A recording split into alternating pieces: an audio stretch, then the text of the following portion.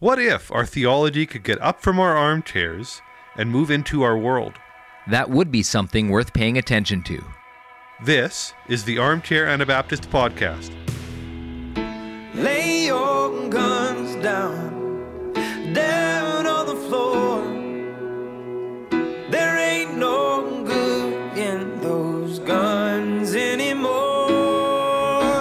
Shake my hand and let me kiss your cheek, and let our friendship be sweet. Because Mennonites have usually found that the way to faithfulness is to separate from others. And eventually, if only I am here, then at least I'll agree with myself. And I don't think that we can say we love someone and then shoot them. It doesn't make sense. I always tell folks that, look, if you're in a debate and winning the debate becomes more important than reflecting love towards the person you're debating, then do the kingdom of God a great service and shut up. How do we encourage people to see nonviolence as something more than a position about war? Because we're not just sitting around doing podcasts and theology. We're actually trying to live our lives as Christians.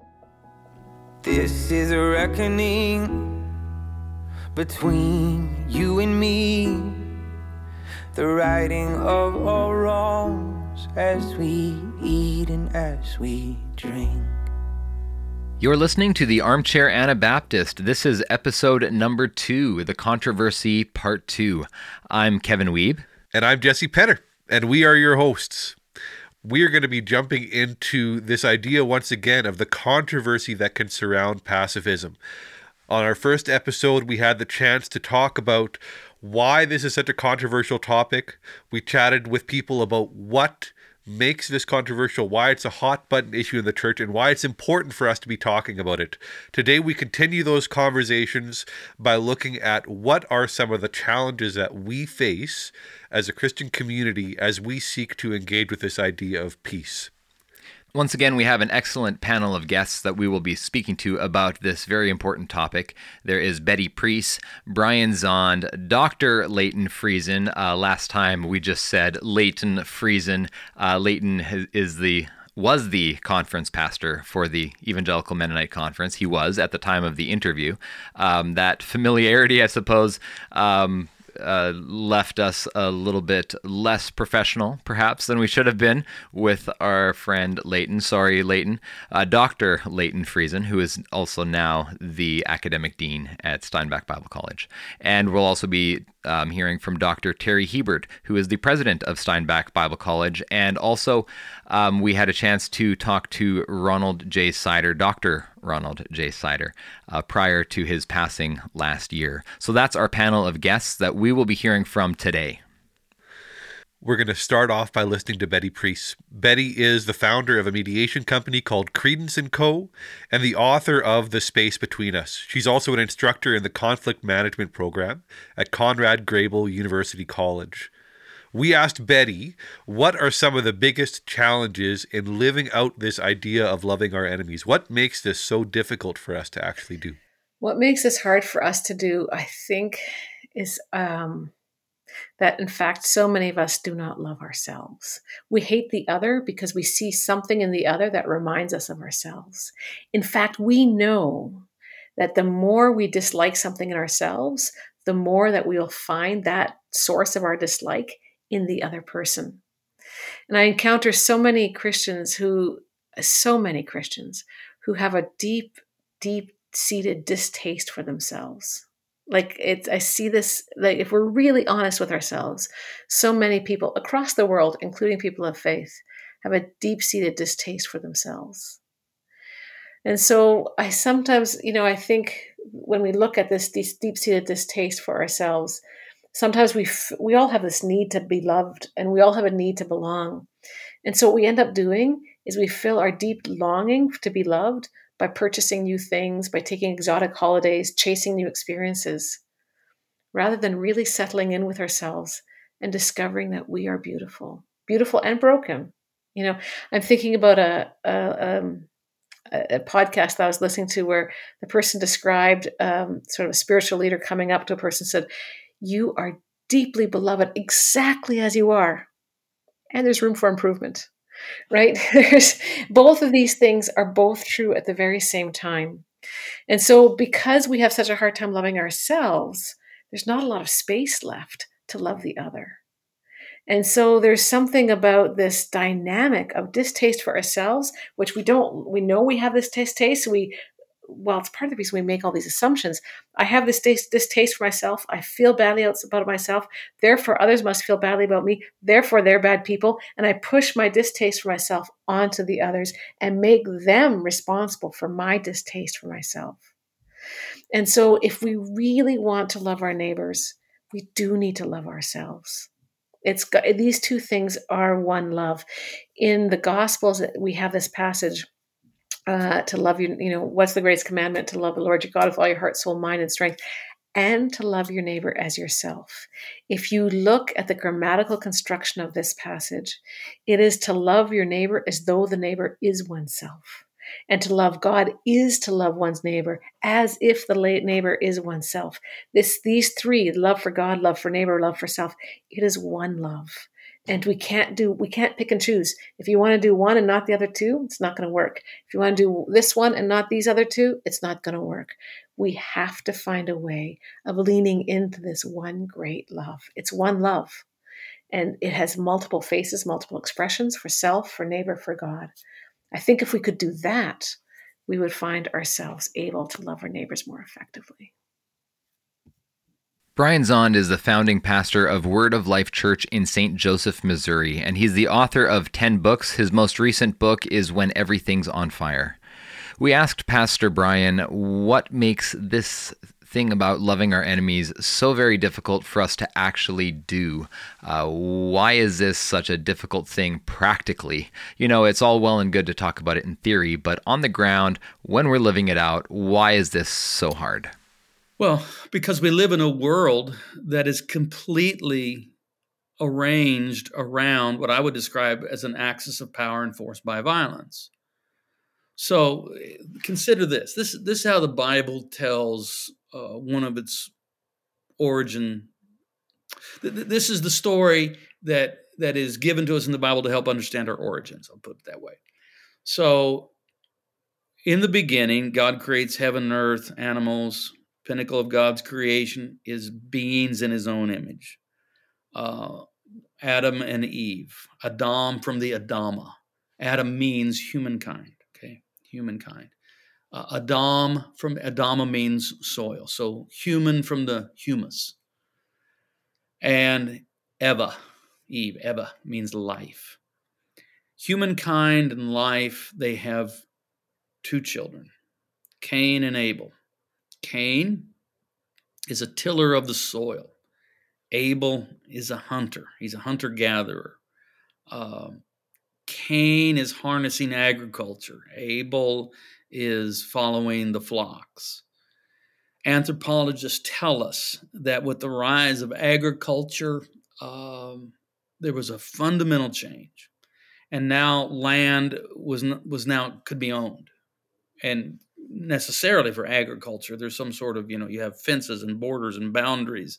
And anthropology tells us that the early agriculturists came into a lot of conflict with the traditional hunter-gatherers, the more nomadic life. And so we have a story of conflict between Cain and Abel. What happens? Cain kills Abel. First, he lies to himself about it. Then he lies to God about it. The question is, where is your brother? And he says, I mean, how would I know? Am I my brother's keeper? Am I supposed to just, take care of him? I hope we know the answer to that question by now. But he lies to himself and God about it. And then what happens? There's a mark put on him, but it's a mark of essentially mercy because he's exiled, moving further away from Eden. But he says, my punishment's too great. People will take vengeance on me. And God says, no, I put a mark on you, and whoever kills you, their vengeance will be sevenfold. And what does he do? He moves east of Eden, and what does he do? He founds the first city. What's the message here? our civilizations come from the idea that we get by lying to ourselves and telling ourselves that our brother is not really our brother is other, our other is enemy, and they have to be killed. We have to go to war against them. We just have to. And that's the foundation for our society. And then it gets exponentially worse. 7 generations later, you have this guy named Lamech, who says, I have killed a man for wounded me. I've slain a young man for striking me. If Cain's vengeance is 7-fold, then Lamech's vengeance is 70 times 7. I think everybody's used to hearing 70 times 7 associated with Jesus and forgiveness in the Gospels. But the first 70 times 7 is in Genesis, and it has to do with vengeance. And so lethal violence employed against the other that we call enemy is the very foundation of our society. It's just how it's arranged. And this is why Abraham's looking for a city whose builder and architect is God. He's looking for something that's other. And he only sees it from afar, but he rejoices to see it because he sees the coming of Christ. And the so that in Christ, instead of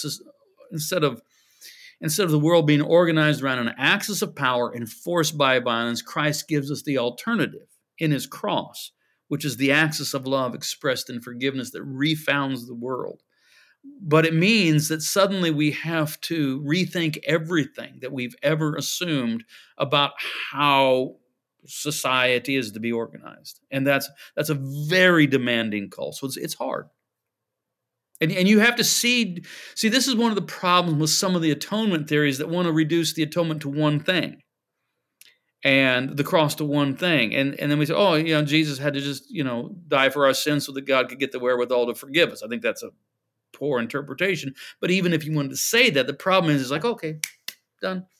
I know what the cross is about, and we don't think. The cross is many things, including where the world is refounded around an axis of love expressed in forgiveness, instead of what has been the long, long history of human civilization of organizing our societies around violence enforced by, or power enforced by violence.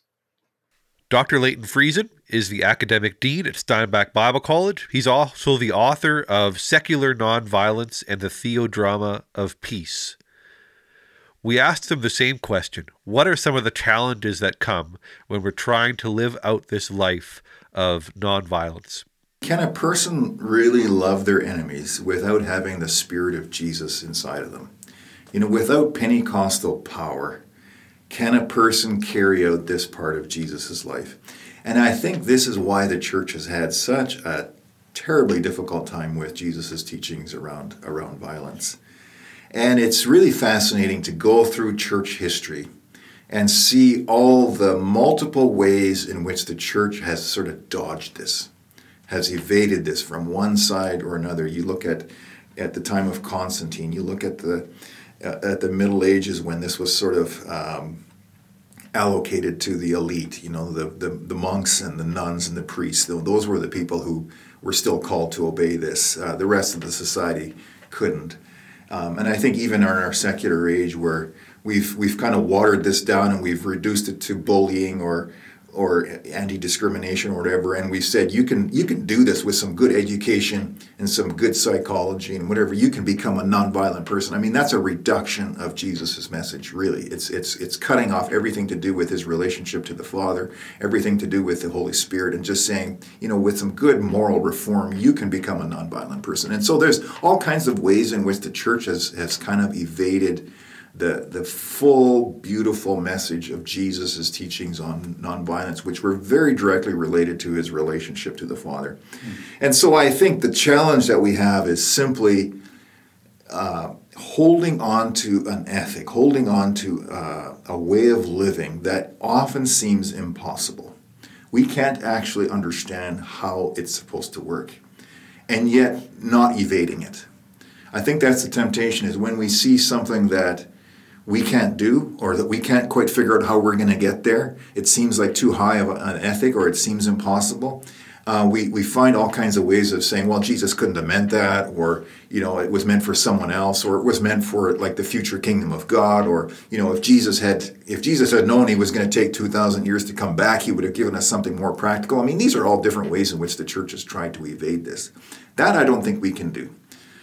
We need to keep this very difficult ethic in mind. We need to keep it before us, even if we can't obey it, even if it seems impossible. And that's a challenge, because we only want commands we can obey.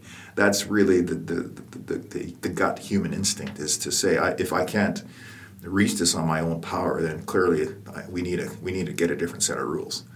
And that's just not how this works. Jesus is a really tough fit in the kingdom of this world. And we're always going to struggle with this. But I think we have to keep struggling with it, because Jesus leads us on, and he empowers us bit by bit in learning how to do this by the power of the Holy Spirit. As we discussed this, we ended up talking about John chapter 21 and the reunion of Jesus and Peter, and this sort of reinstatement that Jesus does with Peter at the end of the book of John.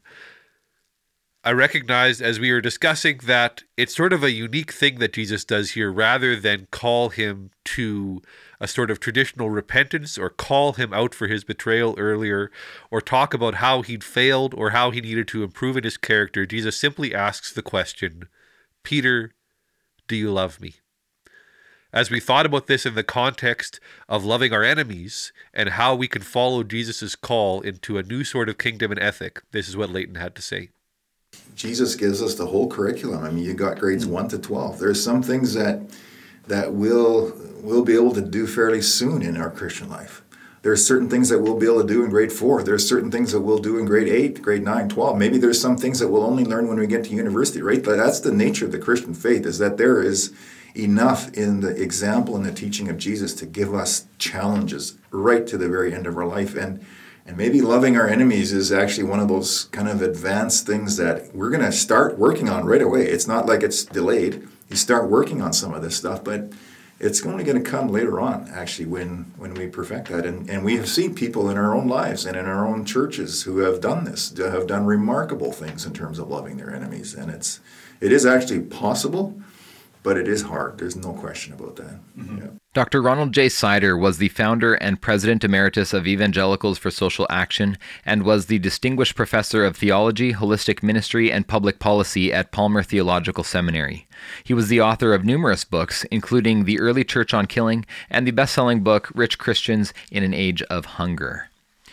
Dr. Sider passed away last year, but prior to his passing, we had a chance to talk to him about this topic of peace and nonviolence, and we also asked him the question, why is this teaching about nonviolence so difficult to live out? What makes this so hard?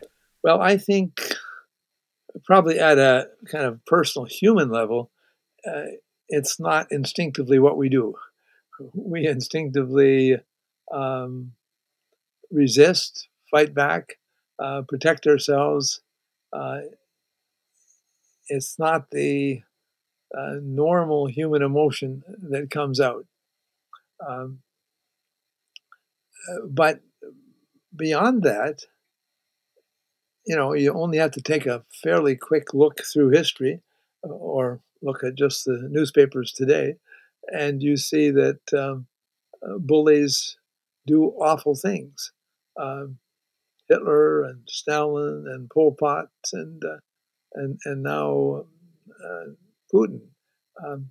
And in the short run, it seems that simply loving that enemy is not enough to stop the person from doing awful things. I started out my book, If Jesus is Lord, by saying, I get the just war tradition. There are awful people in history, and it looks like the only way to stop them is to fight them and kill. But that's where my book, Nonviolent Action, comes in.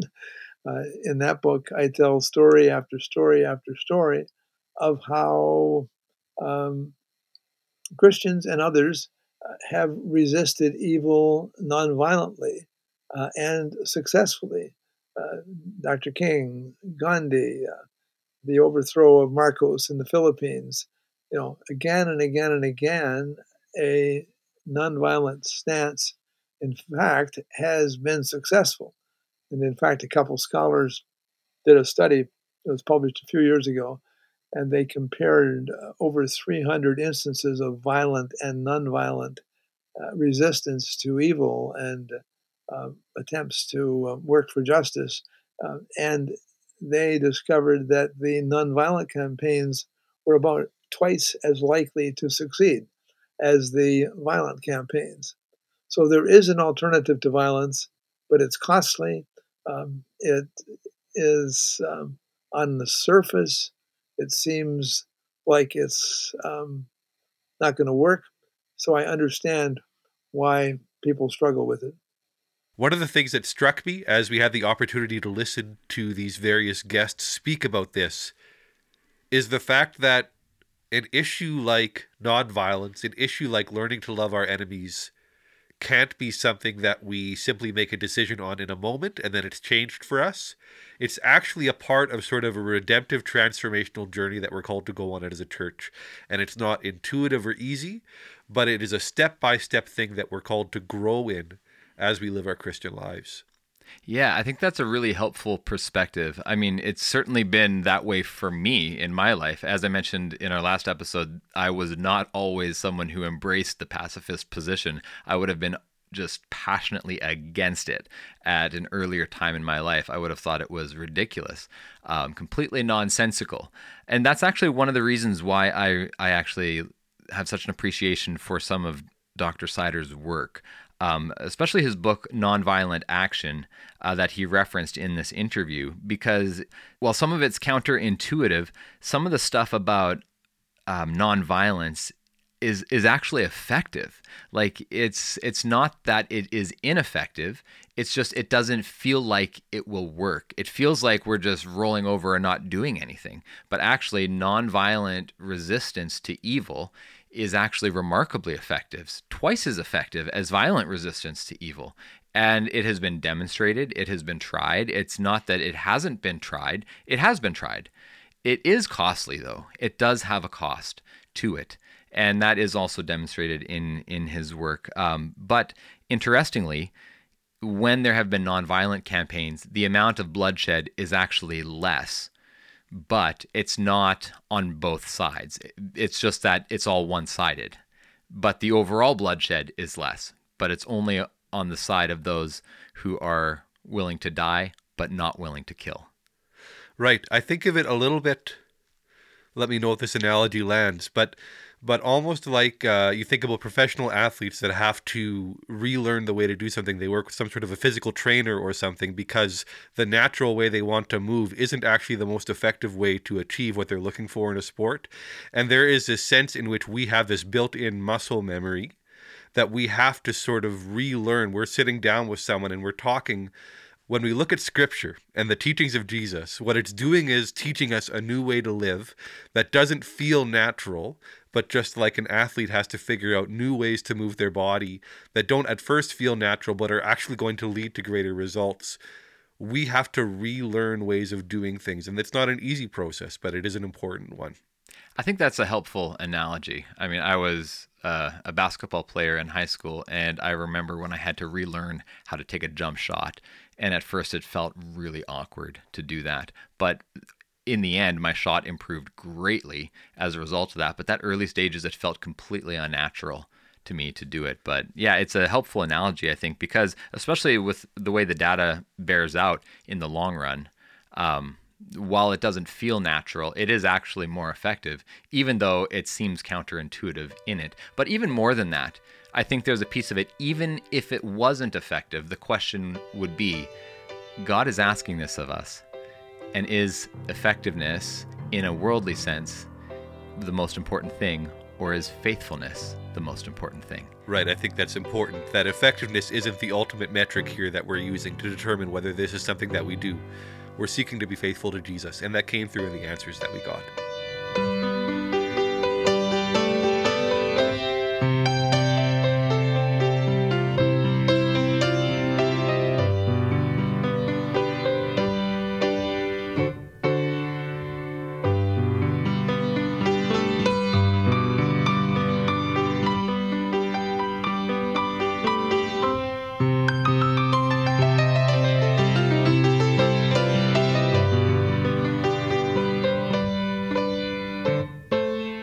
had the chance to connect with Dr. Terry Hebert.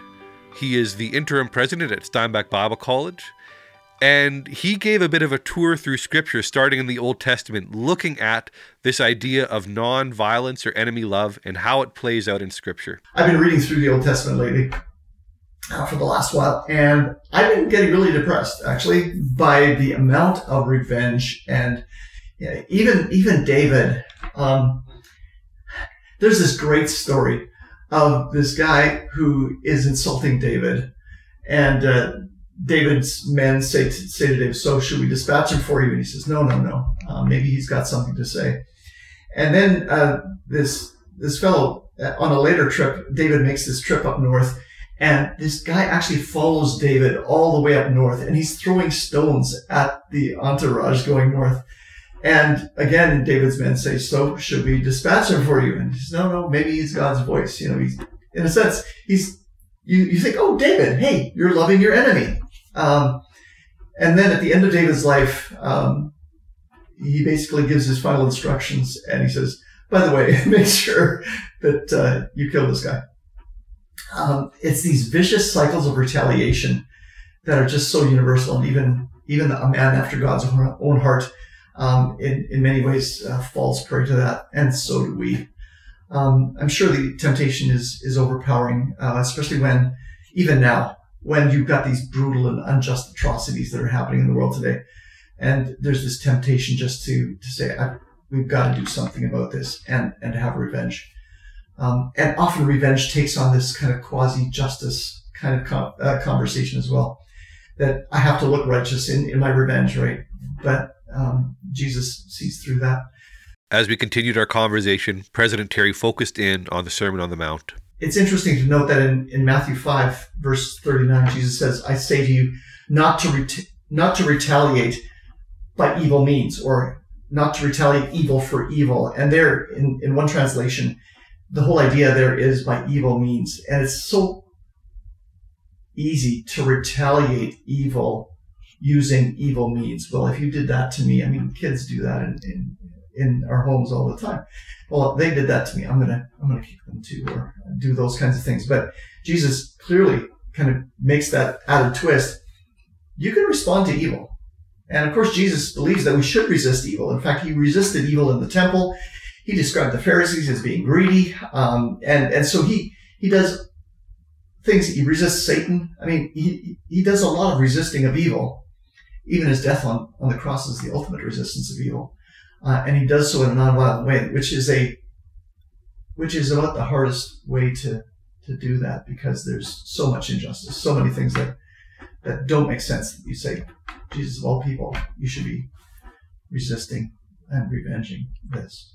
President Terry also recognized that it wasn't just about Jesus, that as the early church got started and writers like Paul wrestled with this, they came back to Jesus' teaching on nonviolence and expanded it. Paul says the same thing. Don't repay evil for evil. Never avenge yourselves. And obviously, Jesus' example wasn't quite enough for the Roman Christians. So in Romans 12, he has to remind them again. And he says the same things that Jesus says. Never avenge yourself. If your enemy is hungry, feed them. If they're thirsty, give them something to drink. Do not overcome evil by evil means exactly what Jesus says, but overcome evil with good. And you find that elsewhere in the New Testament as well. It's this resisting this vicious cycle of repaying evil with greater evil. And so then Jesus continues on and basically says, you can't just by means of kind of force or by means of sheer willpower say, I'm going to resist evil. There has to be a greater purpose or greater value. And so Stasson calls this the transforming initiative. It's like, here are some practices that if you start small, and I think that's where maybe I've come to, you know what, I don't know what to do sometimes, a lot of times, with world issues and you know, the wars that are going around the world and some of the great violent things that are happening. But what I'm discovering, at least in my own life, is to start with small transforming practices, habits, initiatives. And that's what Stasson says that the Sermon on the Mount is all about. It's starting with patterns of manageable small steps that you make so that if and when you do get into the more difficult situations or the crisis situations, that you have practiced these ways of peace for so long, that loving your enemy, you've been doing it in small ways already in the past, that here's just another way to creatively love that enemy. It's like building up your muscles to respond in a way that loving the enemy becomes a more natural way of responding. Nonviolence or enemy love or pacifism or peacekeeping, this is the sort of thing that has a lot of terms, and those terms carry a fair bit of baggage with them. It can actually make the discussion around these ideas a little bit complicated. As we closed out our conversation, President Terry talked a bit about the words that he chooses to use when talking about nonviolence and enemy love. And I prefer not to use non-resistance. Right. It's been a very good Anabaptist word over the years. And it was used a lot in previous generations, but I find that non-resistance has too much misunderstanding. Exactly what I was saying. Do not resist the evildoer. Years ago, that would have given the impression, at least, that you don't resist. You just kind of turn the other way, or you avoid, or you run away, or you do something like that. But I found that I liked what Stassen talks about. He says, it's do not resist the evildoer by evil means. And so that resistance is still something we need to do. We should be resisting evil. Put on the full armor of God, all that kind of stuff. But it's not by evil means.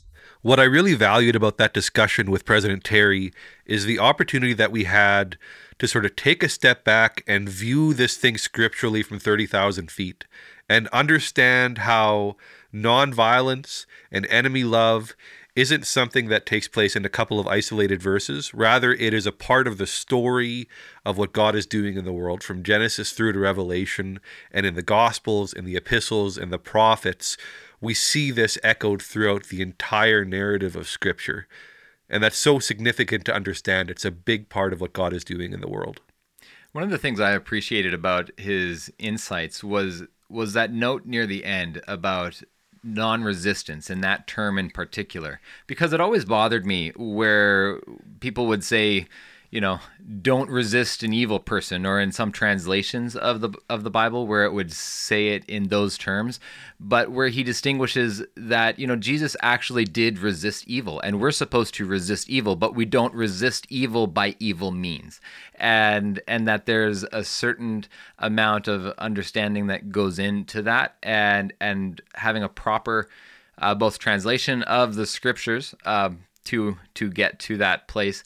That was something I used to wrestle with. And so in him explaining that, it was just one of those touchy places for me that took me a very long time to get to that place of understanding that when we say non-resistance, it's not that we don't resist evil, it's that we don't resist evil by evil means. And for me, that's something I just really appreciated about what he said. Right. This picture of the cross, not as a passive thing, but actually the ultimate resistance of evil in laying down your life in that way. Our feature song today is by a group called Poor Bishop Hooper, and they are a group that has been singing through the Psalms. And so this is their song, Psalm 37. Some of the lyrics at the beginning of the song say, "If I delight in you, it is your promise. My every heart's desire will be accomplished. If I commit all I have to you, your justice will shine. Your justice will shine. If I stay within your holy presence, no matter what the world has, I wait patient. If I commit all I have to you, I know you'll delight. I know you'll delight." I just really appreciate the lyrics, which are based on Psalm 37, and how it's this reminder that we delight ourselves in the Lord, we stay close to the Lord. And in this discussion about peace, about nonviolence, that's really what matters, is seeking faithfulness to the Lord above all, above what is expedient in an earthly sense, and that if we are seeking the Lord first and foremost, that we can trust that the Lord's going to work things out in the end, and that we are committing whatever we have to Him, our behavior, our lives, our well-being, and that if we are staying with Him, that everything's going to be all right in the end. And so this is a song by Poor Bishop Hooper, Psalm 37. If I delight in you, it is your promise. My every heart's desire will be accomplished. If I commit all I have to you, your justice will shine, your justice will shine.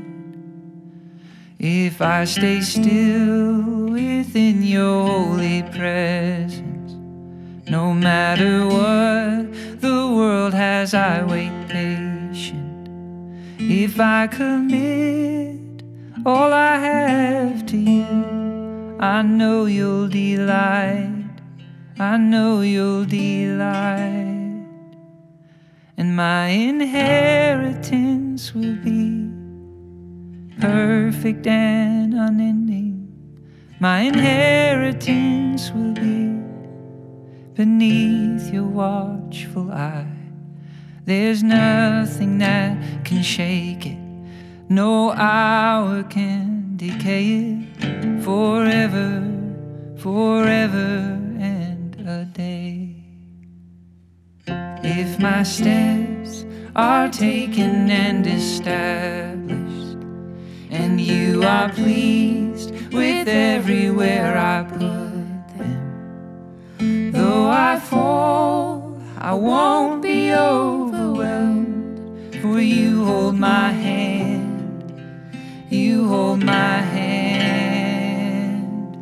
And my inheritance will be perfect and unending.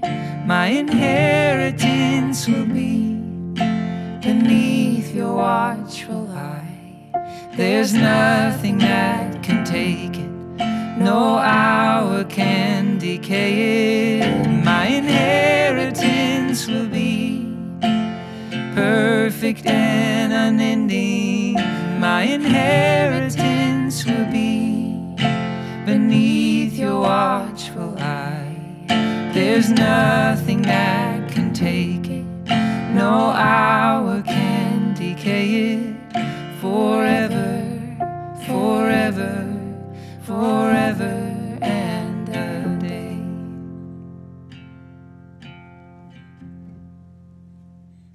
Once I was young, and now I am an old man. Ne'er have I seen a righteous one forsaken. For my children never begged for bread, but gave and gave again, gave and gave again, gave and gave again. The Armchair Anabaptist is a Theodidactos podcast, and Theodidactos is a publication of the Evangelical Mennonite Conference.